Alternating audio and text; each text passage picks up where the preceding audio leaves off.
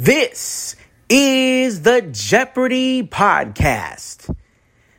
And now, here are the hosts of the Jeopardy podcast, Jamie and Katie. This is the Jeopardy podcast. And now, here are the hosts of the Jeopardy podcast, Jamie and Katie.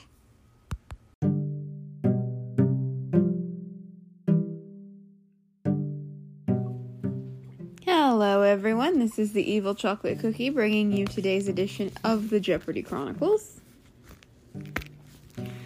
And we have one more of a game here today. Honestly, I'm not exactly sure what else to say, other than, it was exceedingly a nail-biter. Especially right at the end. But before I get into that, I do have a significant announcement to make that will probably make all of you very, very happy that, this has happened. We have finally surpassed 2,500 plays. I think it took my other podcast a year to surpass 2,500 plays. So, doing it here this quickly is kind of awesome. Because we've only been here about 5 months. I guess a lot of people just like Jeopardy and they like hearing people's reactions to Jeopardy. So, yeah, I'll take it. And I'm sure you folks will take it too. You folks can also help us to get more plays by sharing it with your friends. So, yeah. That would be kind of awesome if you did that. But anyway, back into the game. Today's contestants were Fred, Stuart, and Emily. And this Emily I do remember. I don't remember the exact point in time that she played, but I do remember that she was listed as an alternate for the most recent Tournament of Champions we had. So, I can't remember if she was in the guest host era or just after, but that seems about right, somewhere in that time frame.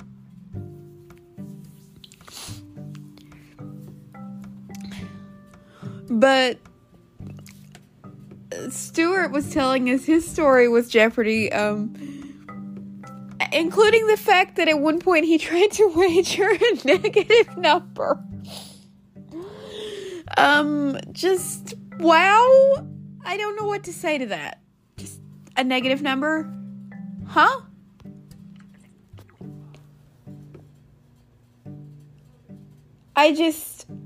There are no words. None. Zilch. Zero. Nada. Zip. Nothing. But at any rate, this game was interesting for a while. For a while, it looked like Fred was going to run away with it. He got one of the daily doubles and Stuart got the other two. And in both cases, wagered positive numbers instead of negative ones this time. Ken actually said... Stuart got the first daily double and said he wanted to make it a true daily double, and Ken is like, that is actually a legal wager. So, yeah. But, actually, thanks to the last daily double, Stuart landing that and making it a true daily double, it was a lot closer of a game than it otherwise might have been, because like I said, it looked for a while like Fred was going to run off with it. Oh, and then there was this point in time where there was a question about the protein that erythrocytes help to transport around the body, and one of our players rang in and thought blood was a protein. I know they're nervous, I know they're under pressure, but when you give a stupid answer like that, I'm going to laugh at you. If I gave a stupid answer like that, I would expect every single one of you to laugh at me. I would expect everyone at home to laugh at me. So if I would expect being laughed at over a stupid answer, I'm going to laugh at the people who give stupid answers. That's just the way it's going to be.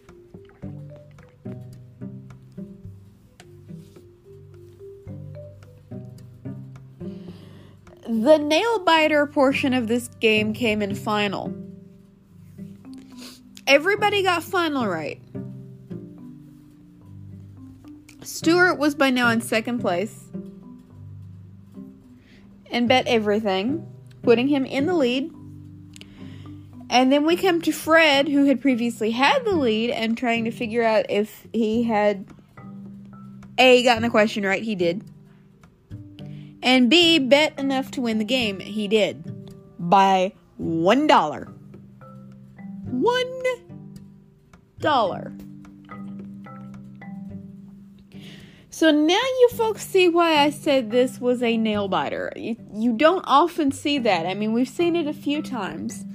But especially, I would say, in tournament play and things like that, it's not often that you see a $1 win like that. It's just exceedingly rare and takes a lot of guts, really. Because you're risking... You're risking quite a bit. Although that was, I would say, the value play there. Was to try to cover if Stuart doubled up. That was really the value play, because, I mean, what else were you supposed to do?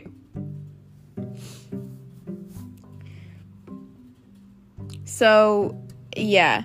The true daily double at the end of Double Jeopardy, by the way, had me screaming. I'm like, are you insane? Like, I just about flipped my lid, as I often do when people make stupid wagers at the end of the game. Like, seriously, there is a time to make dumb wagers, and the very, very, very end of the game is not it, people. Just, no!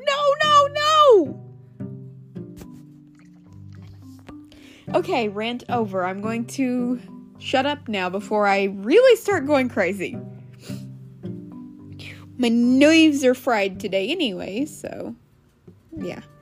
But at any rate, like I said, I am in fact going to shut up and let you guys go about your evenings in whatever way you so choose. So I'm going to say good night. Thank you for tuning in. And as Alex would say, so long, everybody. This is Jamie T speaking for the Jeopardy podcast, an Evil Chocolate Cookie production. This is Jamie T speaking for the Jeopardy podcast, an Evil Chocolate Cookie production.